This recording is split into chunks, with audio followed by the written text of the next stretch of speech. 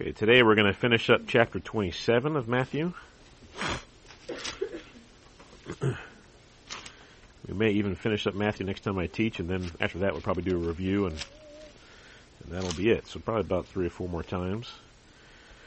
Okay, today we're going to read Matthew 27, 57 through 66. Before we do that, let's do a little review. What do you remember from last week that stood out to you?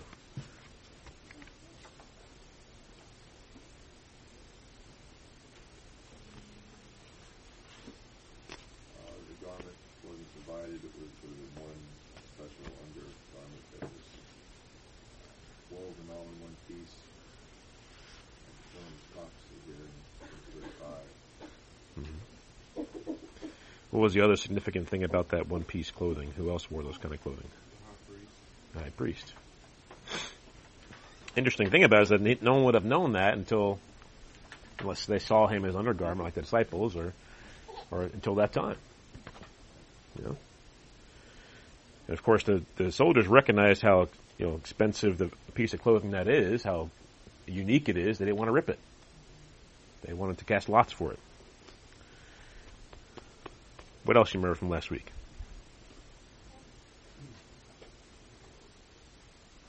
Going along with that, Jesus would have been naked on the cross. Mm-hmm. Yep. And something I noticed also later, I'm not sure if you brought it up, skipping all the way down to where the soldiers in verse 54. So when the centurion and those with him who were guarding Jesus saw the earthquake and the things that had happened, they feared God greatly, saying, "Truly, this was the Son of God." Mm-hmm. Usually, I've heard it taught or depicted in movies and stuff, but there was just one centurion there, but it was the centurion and they that were with him saying that he was the Son of God. So it's the whole group of soldiers there saying that, not just the individual centurion. Right, yeah, I mentioned that last week. Yeah. Hey, what else?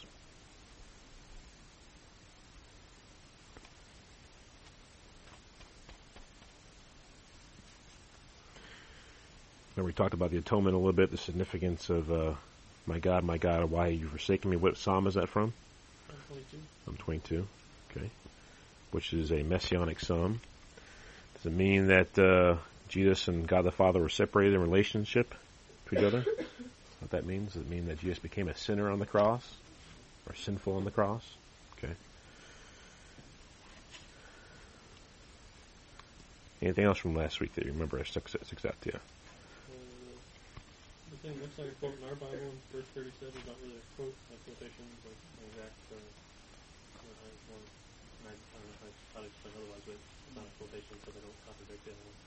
Yeah, and I don't know if it does in your Bible. My Bible doesn't have quotation marks around it; just has it standing out by itself in all caps.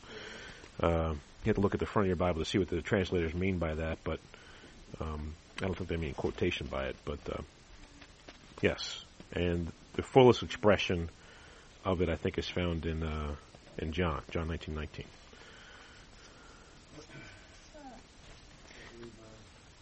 Where the Pharisees and the chief priests and all that, they were mocking him, saying, "If he saved others, he can't save himself.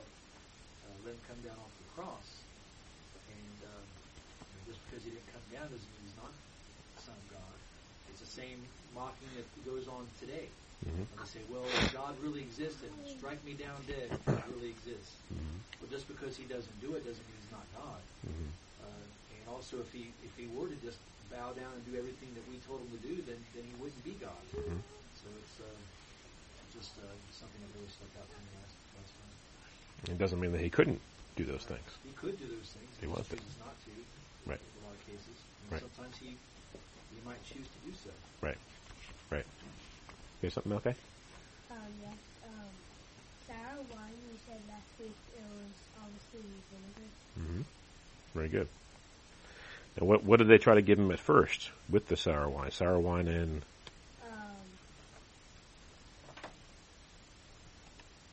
Gall. Yeah, very good. And the gall was meant to kind of dull your senses and not make you feel the pain. And Jesus wouldn't take that. But he would take the sour wine later on when he said, "I thirst." He would take it, which fulfilled prophecy. Both those cases fulfilled prophecy. Now, what hour was Jesus crucified? Do you remember that?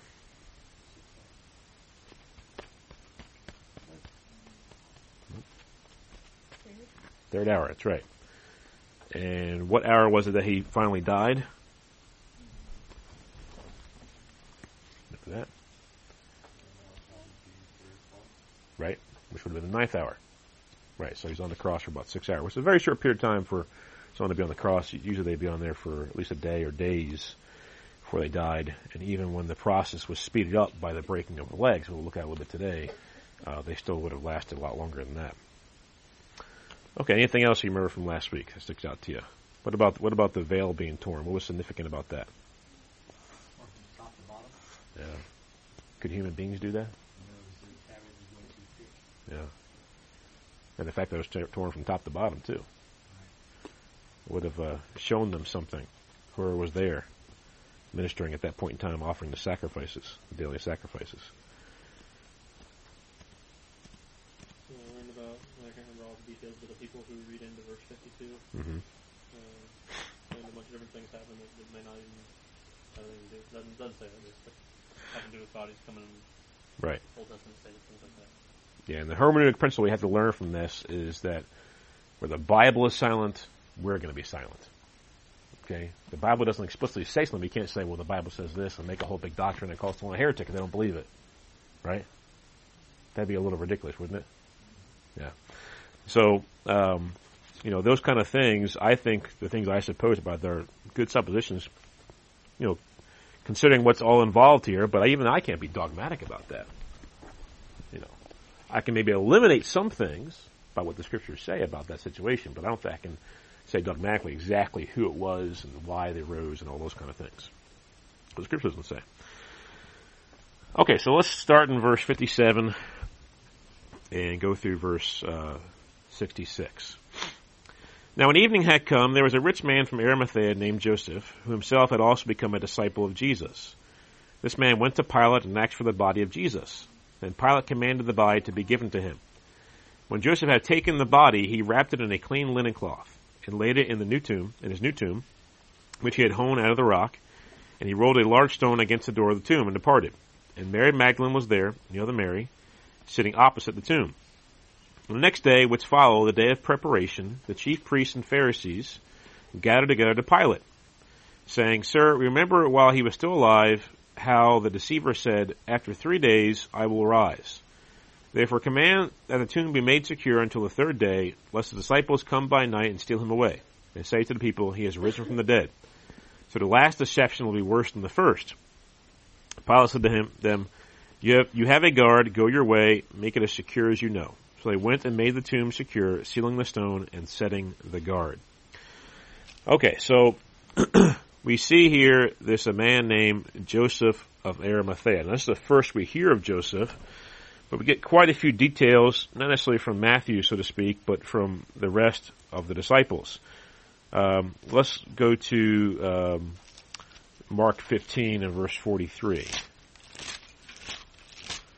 Let's see what Mark had to say about him, some extra details that Mark gave.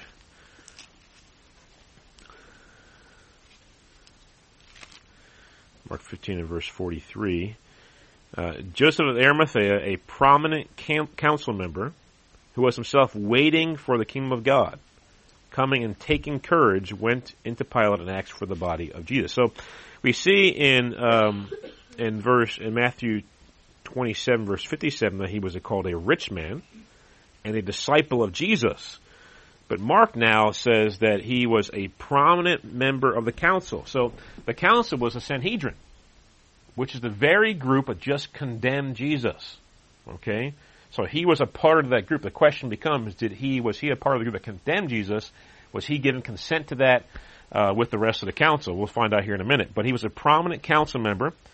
He was waiting for the kingdom of God. And that itself, being a prominent councilman or being a rich man, does take courage to come to Pilate and say, can I have the body of Jesus? I mean, think about it for a second. Put yourself in his shoes. This guy is a part of the council that just condemned Jesus, is giving Pilate this hard time about Jesus and about how he deserves to die when Pilate didn't want to put him to death. And now one of the members of this council is coming and asking for the body of Jesus. So it takes courage just to come to Pilate for that reason. Not only that, it takes courage because surely, once he did get the body of Jesus, the Jewish people would have found out, the very ones who were just screaming out, crucify him, crucify him. His very friends, his Sanhedrin fellow men would have heard about it, would have seen it. So he's risking a lot of things here. He's risking probably money. He's a rich man. And the only way to make money that I'm aware of is for people to buy your goods or whatever it is you're selling. And the multitude of people in Jerusalem just did what to him? They condemned Jesus. And now he's coming and getting the body of Jesus, aligning himself with Jesus, wanting to bury the body of Jesus and treat it properly. This blasphemer who they just crucified. At least that was the accusation against him. And so he's risking losing money. A rich man losing money. He's risking his reputation. You know, he's a prominent member of the council. And obviously, at the least, the majority of this council, or at least the most powerful ones in the council, just condemned Jesus to death. So he's risking his reputation and his social status. I seriously doubt that after this happened, that he continued to be a prominent member of the council, let alone a member of the council, period. He probably from there on was ostracized, at the best. Okay, you know, we don't know, I don't know of any other scriptures that talk about Joseph, what happened to him after this, but I can imagine some of the things that would have happened to him. How he would have been ostracized. Okay, so we see from Mark some more details there. Let's look at Luke 23.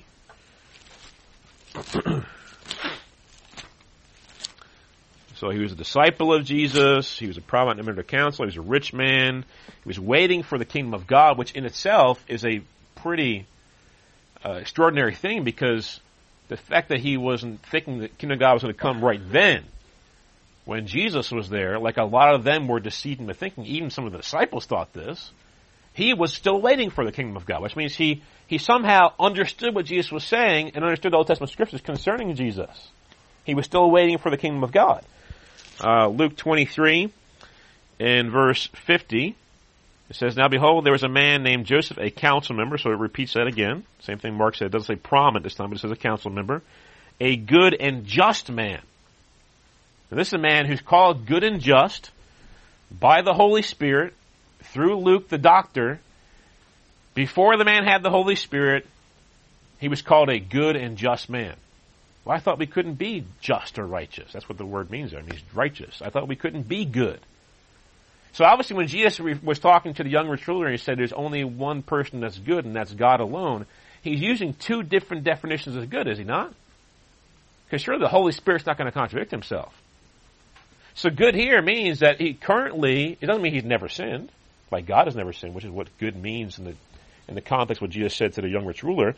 Here it obviously means he's good, that he's living holy right now. He's living righteous right now. Not that he's always lived holy or always lived righteous, never sinned, but he's good and just in that sense. And the Bible is calling him this before the Holy Spirit is given to believers. Yes. And verse 51, we get some insight into what happened with Jesus being condemned. It says he had not consented to their decision indeed to condemn Jesus. So obviously we know that 100% majority was not needed by the council to condemn somebody. So I don't know what Joseph did. Was he in there and was disagreeable? Did he keep his mouth shut? And was he quiet about what happened? Did he, remember they did it in the middle of the night. Maybe he didn't show up. Maybe he showed up late. Maybe he showed up, saw what they were doing, were being unjust and unfair to us and how they were in tumult about it. And he said, you know what, I'm not even going to bother, and walked away. But he didn't consent to it. So we know he didn't consent. And we know that Nicodemus, who we'll talk about here in a second, who was a member of the Pharisees, who also would have been there, he didn't consent to it either. We know that. It says once again at the end of verse 51 that he was waiting for the kingdom of God. He's also from Arimathea, a city of the Jews. We don't know exactly where that is. People have supposed it's close to Jerusalem, which is possible, but we don't know exactly where it is. And let's see, let's go to, I don't think John gives anything extra here. Let's go to John 19. It does give us one extra detail, I'm sorry. In John 19:38.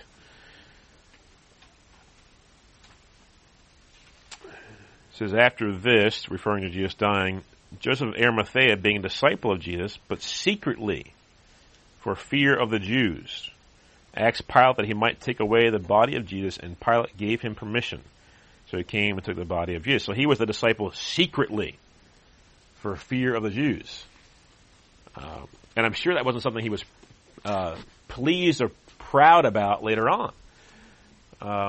Hopefully that can't be written about any of us. That we're secretly a disciple of Jesus because of the fear of man. It should be an out in the open thing. That people should know that we are a disciple of Jesus.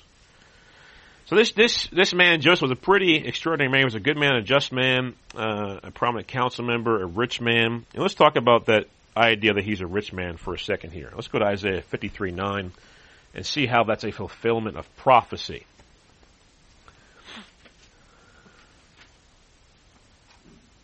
Isaiah 53 has lots of prophecies that are fulfilled in it.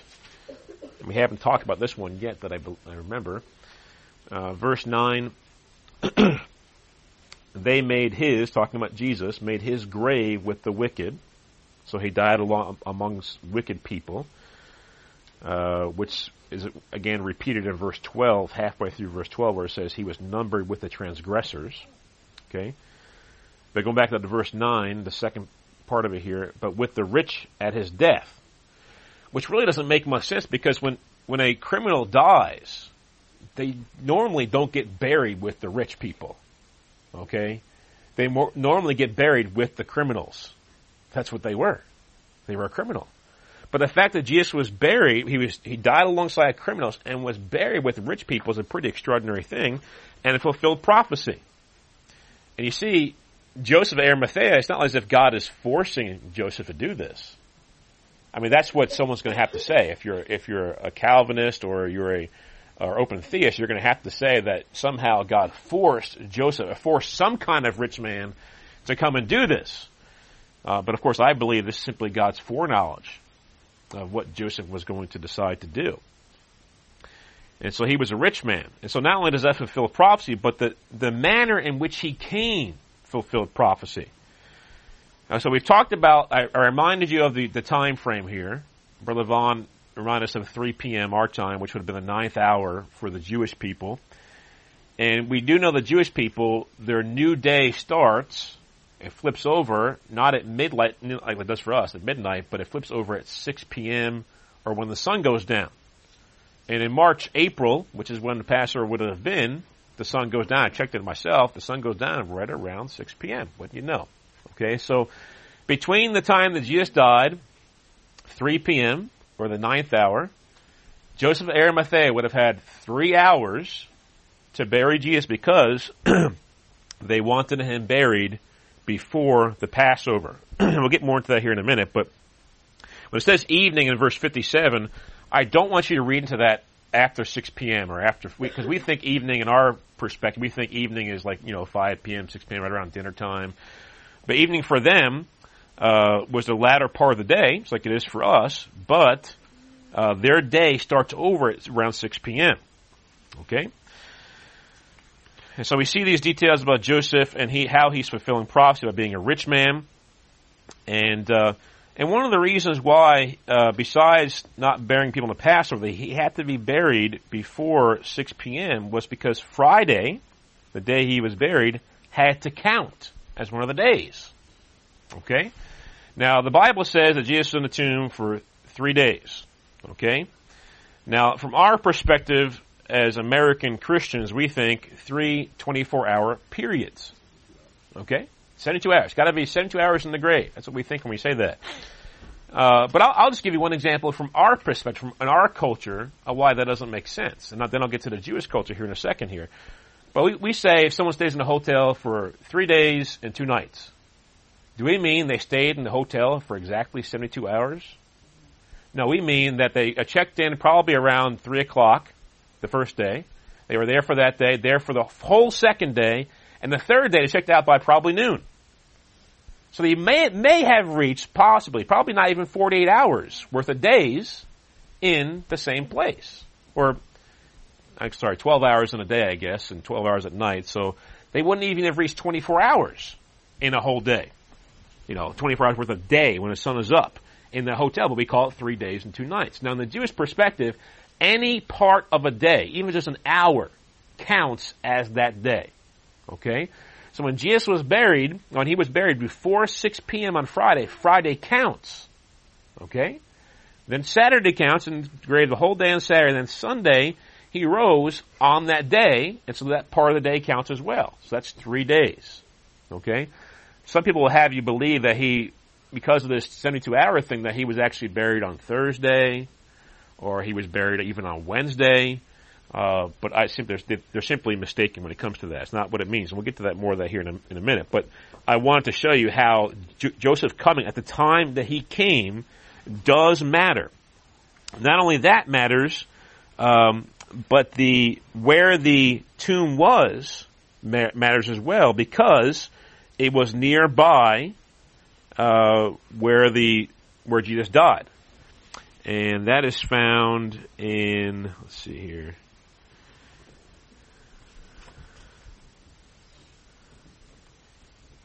Find it in my notes real quick here. I think it's in John's Gospel. Yeah. I think it's in John's Gospel that says that it was nearby where he died. It was a garden nearby. John 19 and verse 41.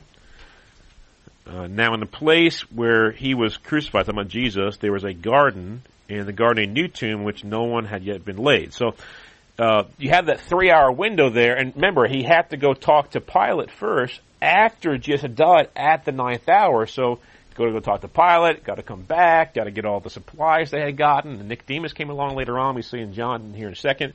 So they had very short period of time to get all this accomplished and get the stone rolled in front of it.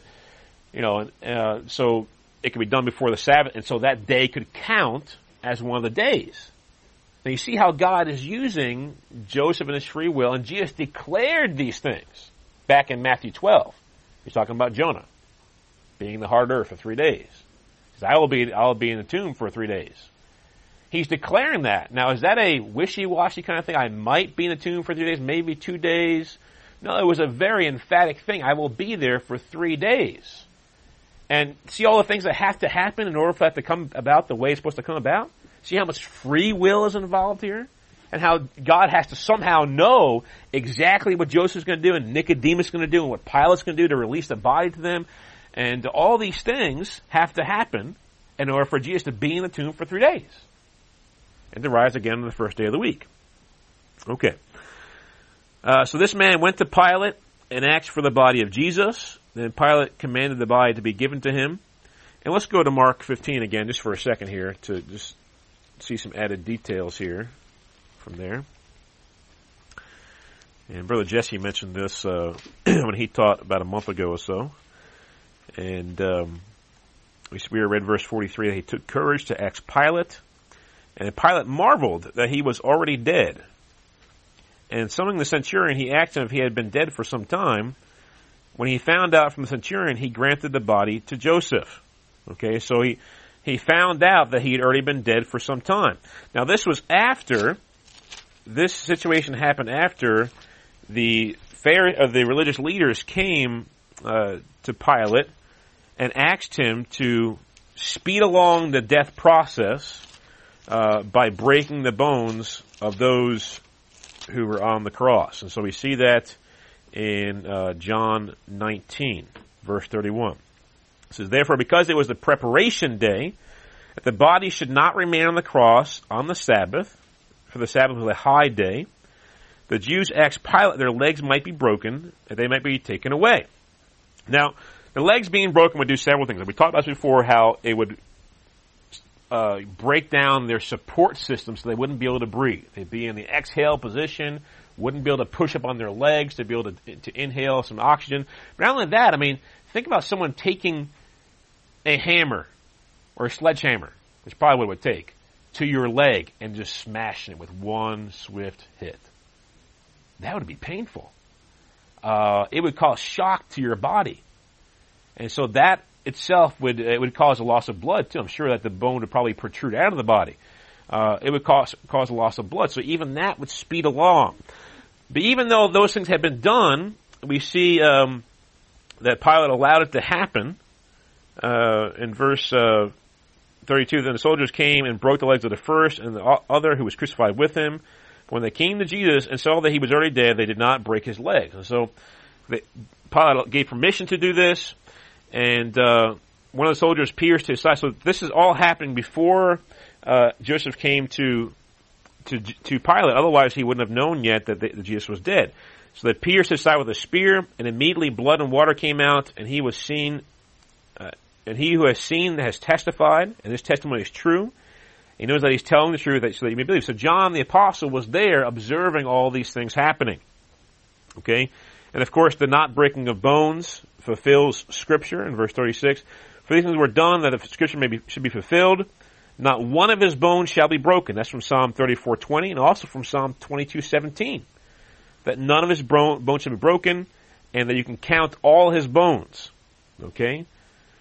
So we see that in verse 31, this was on the preparation day. The preparation day is the day before the Sabbath. It's Friday.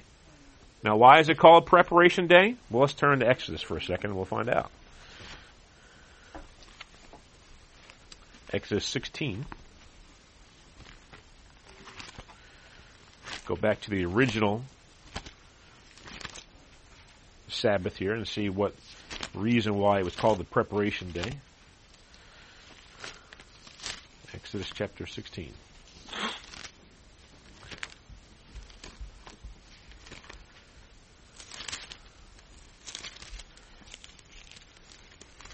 And we'll start in verse 23. Actually, let's start in verse 22. And so it was on the sixth day. That's what we're talking about, the preparation day, Friday. And they gathered twice as much bread, 2 omers for each one. All the rulers of the congregation came and told Moses. Then he said to them, this is what the Lord has said. Tomorrow is a Sabbath rest, a holy Sabbath to the Lord. Bake what you will bake today, and boil what you will boil, and lay up for yourselves all that remains to be kept until morning. So they laid up until morning, as Moses commanded, and it did not stink, nor were there any worms in it, which happened any other day. It took more than they needed for that day. Okay. Then Moses said, eat that today, for today is a Sabbath to the Lord. Today you will not find it in the field. 6 days you shall gather it, but on the 7th day, the Sabbath, there will be none. Now it happened that some of the people went out on the 7th day to gather, but they found none. And the Lord said to Moses, how long do you refuse to keep my commandments and my laws? See, for the Lord has given you the Sabbath. Therefore he gives you on the 6th day bread for 2 days. Let every man remain in his place. Let no man go out of his place on the 7th day. So the people rested on the 7th day. So the original Sabbath, they were being provided for miraculously by God in the wilderness. And God would not even allow food to show up on the 7th day like there would be all the other 6 days. And on the 6th day, twice as much showed up. And they were to gather all that and prepare everything, cook it all on the 6th day for the 7th day, kind of like a leftover day. You all had leftovers before. So kind of like having leftovers, okay? It's a day when, the people who are cooking can rest. So everyone is resting now. So those who want to say you're supposed to keep the Sabbath, I wonder if they're cooking on that day. I have a hard time believing that the people who are Sabbath keepers are doing no cooking on the Sabbath. I guess it's possible there are some who aren't. But this is why it's called preparation day. So they weren't supposed to do any work on the Sabbath, and that includes taking people down from the cross, burying them in a tomb, even putting oils and fragrances on them so that their body wouldn't stink in the coming days. Okay, so we see what the preparation day is. And so that was all done on Friday, which is the day before. Okay, and so we see in, let's go back to Matthew 27 now.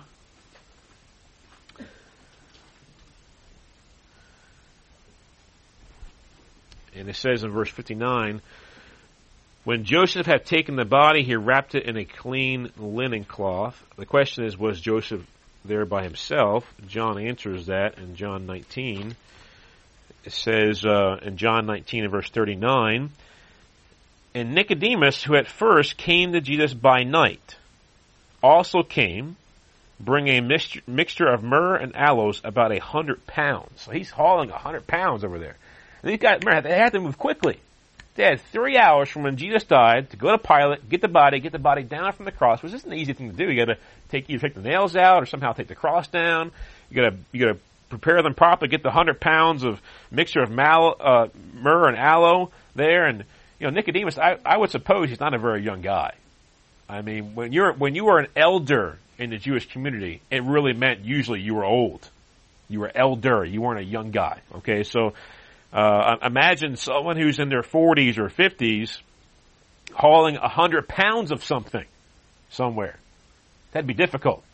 Okay? Difficult. Even for a young guy, that'd be difficult. But you see in Nicodemus, it reminds us once again that he came by night that one time. And see, this is it's kind of unusual about these two guys. Joseph of Arimathea, who was a secret disciple, for fear of the Jews, and Nicodemus, who came to Jesus by night, okay, which is kind of like secretly. Now they're out in the open, disciples of Jesus. They're not caring about their reputation. They're not caring about what's going to happen to them. And I'm sure lots of bad things happened to them after they did this. But there's disciples who were with them for 3 years. The only one who's even near the cross when these things are happening is John. All the rest of them fled. And so it's amazing how things can flip over pretty quickly. Verse 40, then they took the body of Jesus and bound it in strips of linen with the spices, as the custom of the Jews to bury. And in the place where he was crucified, there was a garden. We just read that. So there they laid Jesus because of the Jews' preparation day, for the tomb was nearby. Okay, so the tomb was nearby. It was preparation day still, and they completed it all before the new day started. Now going back to Matthew 27, it says that he was in a new tomb. Now what's the significance of that? Now there's no prophecy I know of that this fulfills, but I think in some way it shows Joseph's respect for Jesus. I can imagine a new tomb would probably cost quite a bit of money. Honing it out of the rock face, making a hole there, that probably cost lots of money. Okay, and buying something that was nearby, it's kind of like buying prime real estate. Buying something nearby a certain place. It'd be difficult to do that. So I think that would have something to do with it. And the fact that there'd be no confusion which body was Jesus's. And when they went there the next day and the body was gone, they couldn't say, well, oh no, that body over there is Jesus. Oh, that body over there is Jesus. No, there was only one body in there. Period. And when Jesus' body was gone, there were no bodies in there. We knew he was gone. He was risen from the dead. So that's the only thing that I could figure out that'd be significant about that. And then they rolled a large stone around in front of the tomb. And Mary Magdalene was there, and the other Mary sitting opposite the tomb. On the next day which followed, the day of preparation, the chief priests and Pharisees gathered together to Pilate, saying, Sir, remember while he was still alive how that deceiver said, After 3 days I will rise. Therefore command the tomb be made secure until the third day, lest the disciples come by night and steal him away, and say to the people, He is risen from the dead. So the last deception will be worse than the first. The ironic thing here, besides the fact that they think there may be some credence in what Jesus is saying, is that they thought the disciples understood this. Did the disciples understand that? They didn't understand that Jesus was to rise from the dead on the third day, and you see this later on, we'll see it even more, I mean next week or the week after that, but the Pharisees understood this. They had a lot of knowledge. A lot of understanding about what Jesus said, more than even the disciples did, because they understood that he was actually talking about him rising from the grave on the third day, which proves that when they misunderstood him about the temple being destroyed and built again in 3 days, they actually understood him, didn't they? They were just trying to find some way of accusing him of something. And the other thing is, and I forgot to mention this before, but in John, when they're asking for the bodies to expedite the death of the criminals, the two criminals and the one supposed criminal, Jesus, they wanted them taken down because it was a high Sabbath.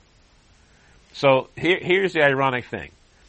They want to expedite the death of the Lord of the Sabbath in order to keep the commandments from the Lord of the Sabbath about the Sabbath.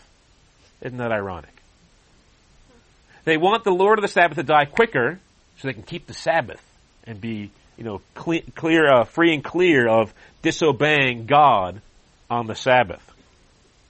It kind of reminds me of sometimes people will, say they can't stop sinning, and that the doctrine of biblical perfection is heresy, and that I'm going to go to hell if I believe in that, if I don't repent of that. And where's the logical inconsistency there? Well, if I can't stop sinning, why can't this be the sin that I can't stop sinning? What's the problem with that? And they'll condemn me to hell for doing this one sin when I'm condemning them to hell for doing all their sins they do every single day. I'm telling them they're on their way to hell for those things. And they'll be upset about this. So that's, it goes to show you that people who don't love God, they don't think properly. People who don't obey God, they don't think properly. They don't. They just don't think properly. And you see these things all the time as you deal with sinners, deal with people who profess to be Christians, who are living in sin every single day. You see these things time and time again.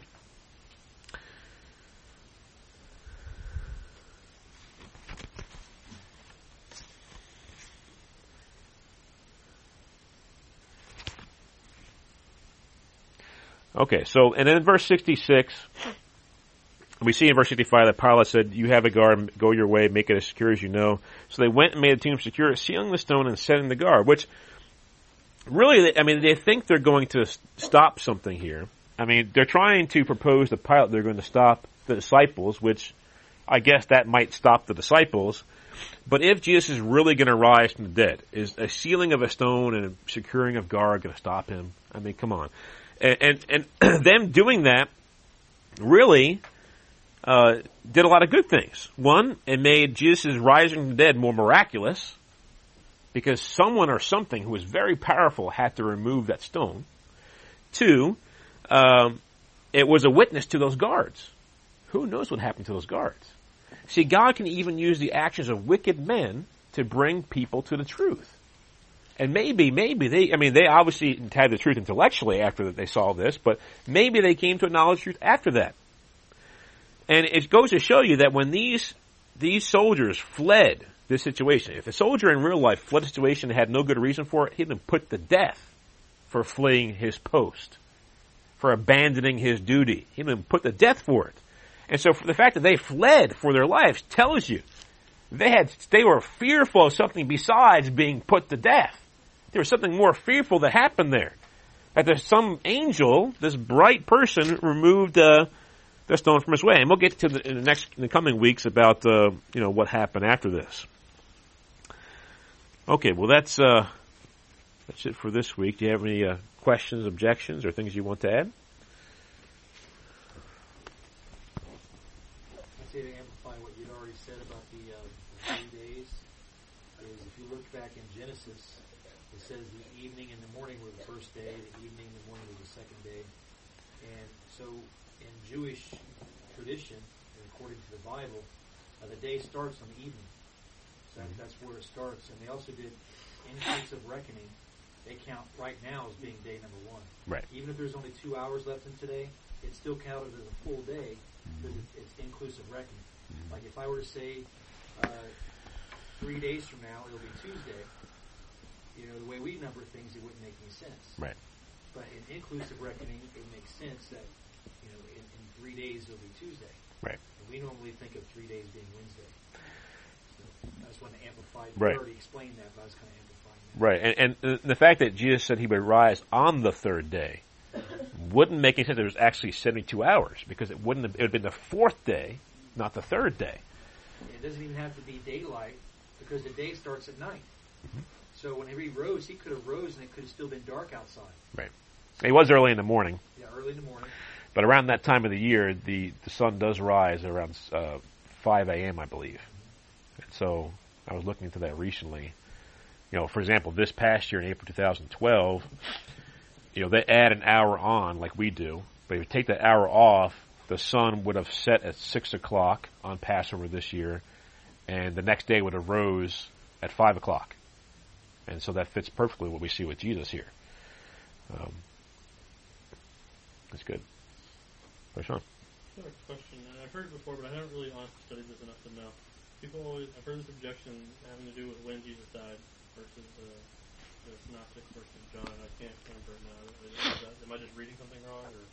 What's the verse in question? I don't know the verse. Something about to do like which day he died or which day he was crucified. I can't remember it now. I just heard this objection before here and there. I've not studied it well enough to go in. Yeah, I mean, I haven't heard many objections from unbelievers about this. No. Most unbelievers don't go into depth enough about these things to even make an objection. But it says in verse 31 of John 19 that it was a preparation day when they died. That's what they'll read, and it's really not. It's really the day before, isn't it? No, it's preparation day, Friday. Preparation Day is Friday. Yeah, preparation day is Friday. So he would have died at the 9th hour on Friday, which would have been 3 p.m. And then it would have had 3 hours from 3 to 6 p.m. to bury him, which is what it says in verse 42 of John 19. So there they laid Jesus because of the Jewish preparation day. The tomb was nearby. Maybe it has to do with the actual day, the wording of the word Passover. I can't remember now. Yeah, well, I mean, the Passover itself can, there's the Passover, it counts as a Sabbath, but then there's another Sabbath. So Passover could have been on Thursday. He celebrated the Passover meal. There, it's a whole week long now. And so then it could have been a Friday preparation for the actual Sabbath on Saturday. So that's a possibility. But It would have been the high Sabbath. yeah. There's a What's high Sabbath, Sabbath and then there's a Sabbath, and then there's a high Sabbath. So I don't know what that meant. That all comes in the timing of the feast. Yeah. They time everything from the high Sabbath till it gets to Pentecost, and all that's timed from that. So It means there'll be 2 Sabbaths on a week is what it means. Together. One Sabbath besides the regular Sabbath. So, and like I said, it has to do with the feast. It goes along with the feast. So there's more than 52 Sabbaths in a year. I think there's actually 56 or 57 Sabbaths in 1 year, I think. Something like that. But I don't see any reason to say, unless people are using the American line of thinking of 72 hours, I see no reason to say that Jesus died on any day besides Friday. Yeah, there might have been something to do with, like, I can't remember now. I'll have to find it because I haven't Sure. done it in a while. I've just heard it here and there in passing. I haven't really studied it. It has to do with when Jesus died versus before the Passover or after the Passover. Mm-hmm. Or going back to 72 hours. Positive one has to do with English or something. Yeah. They come up with Wednesday or Thursday the day he was killed. And Another example of inclusive reckoning is like Emma, for example. How old is she now? Well, they would say she's 1 year old. Right. And at her 1 year birth, they say she was 2 years old. And so that's an example of inclusive reckoning. They would never say someone is 9 months or 0, years old or 3 months old. They would say 1 year old the moment you're born. I didn't say I'm almost 60. No, they would say. You were, maybe I misunderstood what you were saying at the end about the soldiers fleeing Huh? from the tomb being rolled away, or the stone being rolled away from the tomb. Right. And Yeah, we didn't get into that this week, but it talks about that in verses 11 through 14. Talks about it there. 7. Matthew 28. And the guards in verse 4 of Matthew 28. Right. I'm sorry, I did misunderstand you. Okay, so you weren't saying they ran away when the angel showed up. No, that's what it says. It says his countenance was like lightning. Verse 4. The guards shook for fear of him and became like dead men. Okay, and then we see in verse 11, it says, now while they were going, behold, some of the guard came into the city and reported to the chief all the things that had happened. So are you saying that didn't happen? No, I'm not saying that. I'm saying that if they became like dead men, how could they move? Oh, well, I mean... I agree later on they could become animated after it's all done and go into the city. they could have turned pale, like a Yeah. like just out of fear. Well, when John the Revelator says that he became like a dead man, he fell on his face like a dead man. He was just not animated. And to be like a dead man is to not be animated, not just be pale. Be too afraid to move, is what you're saying. Yeah, be like completely frozen in fear. And I'm not saying that later on they didn't go in. I'm getting into the ball game here. I'm sorry, but You're basically saying that they didn't flee at the sight of the angel. right, they just stone Froze. cold, froze, fell down. Whatever happened, they weren't able to do their guardly duties. Right. To defend the grave and not let anybody break the seal and that kind of thing. So, Yeah. sorry, next week. Yeah, there's no details about exactly when they ran away, but I may be assuming some things there, reading some things into it, but that's just the way I always picture it, I guess. But I doubt they stayed there very long. Yeah. That they hung around to hang out with the ladies who were there and the angels and where they were fearful. Normally, if you're fearful of something, you may be frozen in your tracks for a second, kind of like a deer in headlights. But eventually, you're gonna run away. You're gonna run away, unless you get hit by the car first, like a deer does. I thought one of the last things mentioned was at the head, but it mentions the Pharisees talking with those two guards and saying, well. It does. Matthew 28. Yeah, 11 through 14. 11 through 15. Yep. Yeah, it's hard not to. I was tempted to go through all of Matthew today and finish it all up because it's all kind of just rolls together. It's difficult. Yeah. I've basically already studied out the rest of it enough to be able to teach on it, but I just didn't want to go that far today. What were you gonna say, brother? I was gonna say I don't know if this is just a difference between translations, but talking back on the New Tomb, in the New King or in the King James, not the New. You talking about verse 60? Yeah, verse 60. It actually says in the King James, and laid it in his own new tomb. And I've heard people preach that many times that this was a tomb that Joseph of Arimathea had already purchased for himself, but at the time of the crucifixion decided to just give it to Jesus. And that was just like a sacrificial thing that he did, because it says his own new tomb that it actually belonged to him, possibly prior to that day. And as far as the stone and all that stuff, that was brought there that day, as it says there in Scripture. But I was wondering what you thought about that, as far as it being his own actual tomb. Well, obviously, I think he owned it before then. Okay. What he owned it for before then, I have no idea. But he didn't have it hewn out of the rock that day. No. So, that takes time. So I don't know how long he owned it for. But that would just add to the strength of the prophecy. Right. He owned it before that time. Right. And that is sort of preached that because it was his own tomb that he had made for himself, and he had planned to be buried there himself. Right. But then whenever the crucifixion came, he decided to give that over to Jesus. And that's what I sort of preached on that. Yeah, the fact that he had it hewn out of the rock, and that takes time. You see, he had to have owned it before that day, because he's the one who had that done. But what he owned it for, I have no idea. I would assume he probably owned it for himself. Right. Yeah, I would assume that, or at least for his family. Right. Because typically tombs back then didn't have just one person. They would have. It was a rich man's tomb, and he was a prominent council member, so that would go hand in hand. That he would have a rich man's tomb for himself. That makes sense. Right. Does Jerusalem? Don't they claim that they know where the tomb is?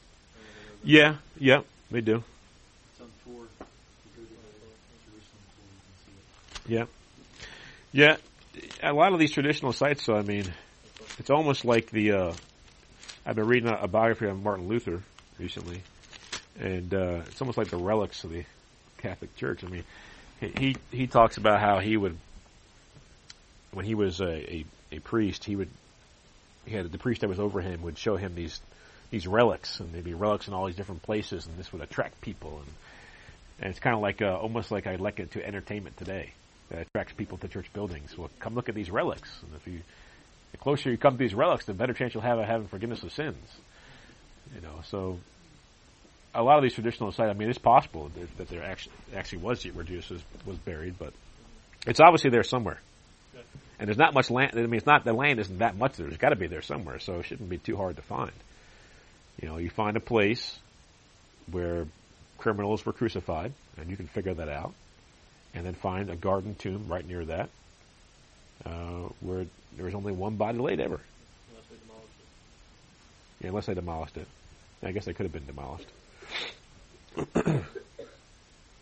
That's true. All right, anybody else? Anything else? I wanted to throw one other thing in there. Sure. The thing about the disciples, whether or not they knew he was supposed to raise on the third day. I believe they knew it. I believe they understood it. But I believe that they didn't believe it. They had a lack of belief. And I think we see that in other scriptures. Whenever the report came that he rose from the dead, they didn't believe it. So based on that, I kind of think that they actually knew it. They had knowledge of it, but they didn't actually believe that it was going to happen. But they just didn't believe that he would actually rise. So I think that's the way I've kind of looked at it, is that they knew it, because the Pharisees knew it to such a degree that they wanted to have guards put outside the tomb. You know, they knew that that's what Jesus meant. And I would say that the disciples must have known it, but they probably just didn't believe it. Well, I mean, let's see, Mark 16, verse 11. This is when Mary Magdalene came back and told them. Then they heard that he was alive and had been seen by her. They did not believe. Verse 13, after the two disciples from Emmaus came, they went and told it to the rest, but they did not believe them either. So you see those not believing there. And then in Luke, verse 24 and verse 11, when the woman came, it says, gives more information about how they responded to it. It says, their words seemed to them to be like idle tales. They did not believe them. And when Peter and John went to the tomb, in verse 12, it says, Peter marveled to himself at what had happened. So I don't see how they could possibly, I mean, obviously they heard Jesus talk about these things. I agree with that. But at the least, I mean, from these scriptures, I have to conclude that they didn't understand it, at the least. I don't think it was just a matter of simply disbelieving. I think it's a matter of they, didn't understand it at the least. I mean, they considered it to be an idle tale. Even after someone who was a trusted person in their midst, it was a woman, but she was a trusted person. She had been with them. She came back and told them that he had risen from the dead. Surely by then they would have believed. And then two men came who walked with Jesus from Emmaus and told them about all the things that he said to them. And they still didn't believe. So, obviously there is a lack of belief there, but I think it's based upon it seeming like an idle tale. Like this doesn't, I don't think Jesus would do that. And the fact that they were all heartbroken over what had happened, too, and him dying, means that at the least I think they didn't understand it. So that's the conclusion I've come to about this. All right, anybody else?